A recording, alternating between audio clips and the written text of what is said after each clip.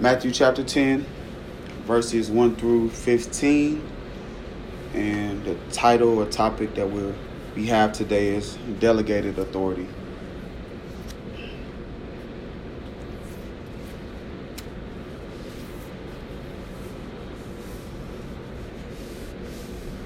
All right, I'll start with verse 1, just so we see where we are. Matter of fact, I'm actually going to go back to chapter 9 and read the last two verses of chapter 9 in Matthew, because that'll help us with the context in which we're going to read for our lesson today about delegated authority. First of all, what does it mean to delegate?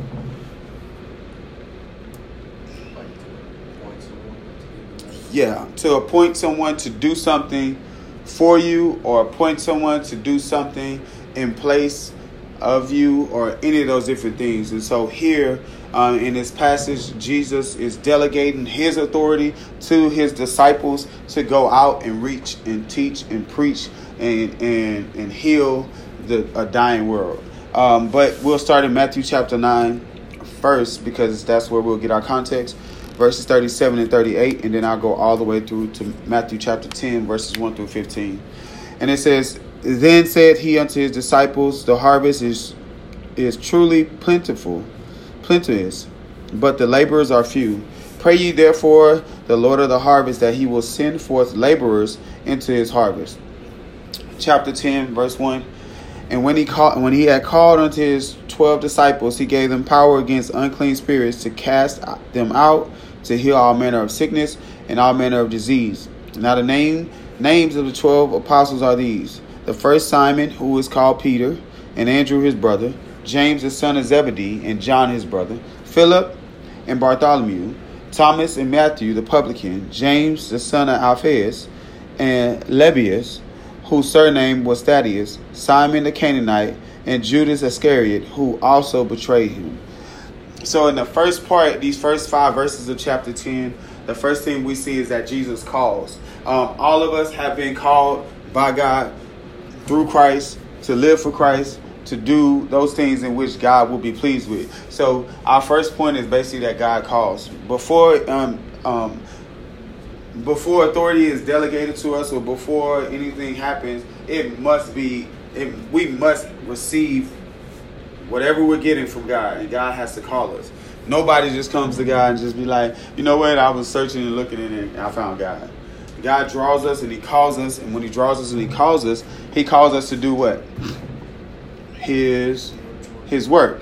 So when he calls us to do his work. And so as soon as he calls them in verse 1, it says right here in verse 1 of chapter 10, it says, "And when he called unto his 12 disciples, he gave them power against unclean spirits to cast them out, to heal all manner of sickness and all manner of disease." So he called them to do the work of the kingdom. If we look back in chapter 9, 37 and 38, it also is describing that he said, pray that the Lord of the harvest will send someone, right?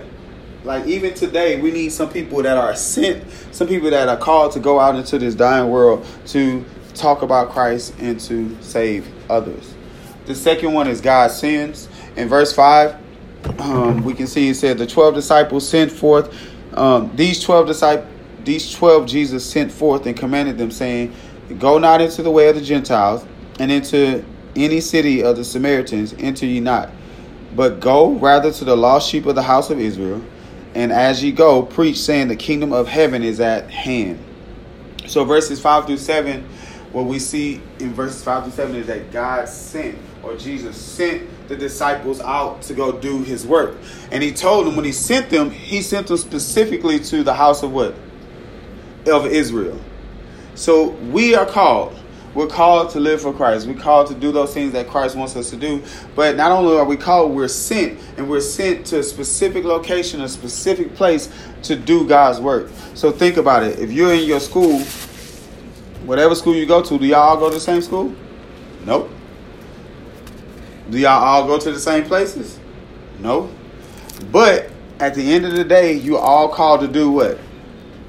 Talk about Christ, right? Talk about God. No matter where you are, you're all called to do the same thing, but you're all not going to be in the same place doing the same thing. So Christ sends the 12 to go out, but he specifically tells them, hey, Go not into the way of the Gentiles, but go to the lost house of the sheep of Israel. So he has a specific plan for them when they go out.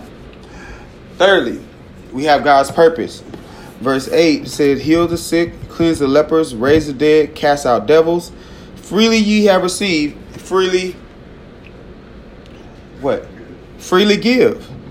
Freely you have received, freely give. Provide neither gold, nor silver, nor brass in your purses, nor scrip for your journey, neither two coats, neither shoes, nor staves, for the workman is worthy of his meat. And in whatsoever city or town ye shall enter, inquire who is worthy, and there abide till ye go thence. And when ye come to the house, salute it. And if the house be worthy, let your peace come upon it. But if it not be worthy, let your peace return. And so here we see God's purpose. All of us have a purpose in this life. What was Jonah's purpose? To go to the land of Nineveh, right? What was Moses' purpose? To deliver the Israelites, right? Joshua's purpose was to take them into the promised land, right? Paul was sent to the Gentiles. Every single one of us have a purpose in which God has called us to. He hasn't given us the same gifts, right? Some of us can play the piano. Some of us can play basketball. Some of us can play sports very well. Some of us are just inclined intellectually to just be very, very smart. Some of us are very handy with our hands, but nonetheless, God has given us the purpose through our gifts to do what we need to do for his glory and not our glory. All right. Last but not least, we operate and do all of these things in God's power. So let's close it out with verse 14 and 15. And whosoever shall not receive you nor hear your words when you depart out thy house or city, shake off the dust off your feet. Verily I say unto you, it is more tolerable for the land of Sodom and Gomorrah in the day of judgment than for that city. If we didn't do all these things in God's power, we could not do anything at all. Are you breathing because you're making your own self breathe? Is your heart pumping because you make your heart pump? That's one of the things I like going back to most often, because when you go to sleep, are you telling your heart to keep beating? Nope. When you go to sleep, are you telling your lungs to keep the air going through your body? Matter of fact, you have to breathe in and out so that your lungs can clean out what out of the air out. What kind of air? Carbon dioxide, right? Because if it stays in you, what happens? You what? You could die. And then when you swallow food, think about when you swallow food, your stomach has to do what to that food?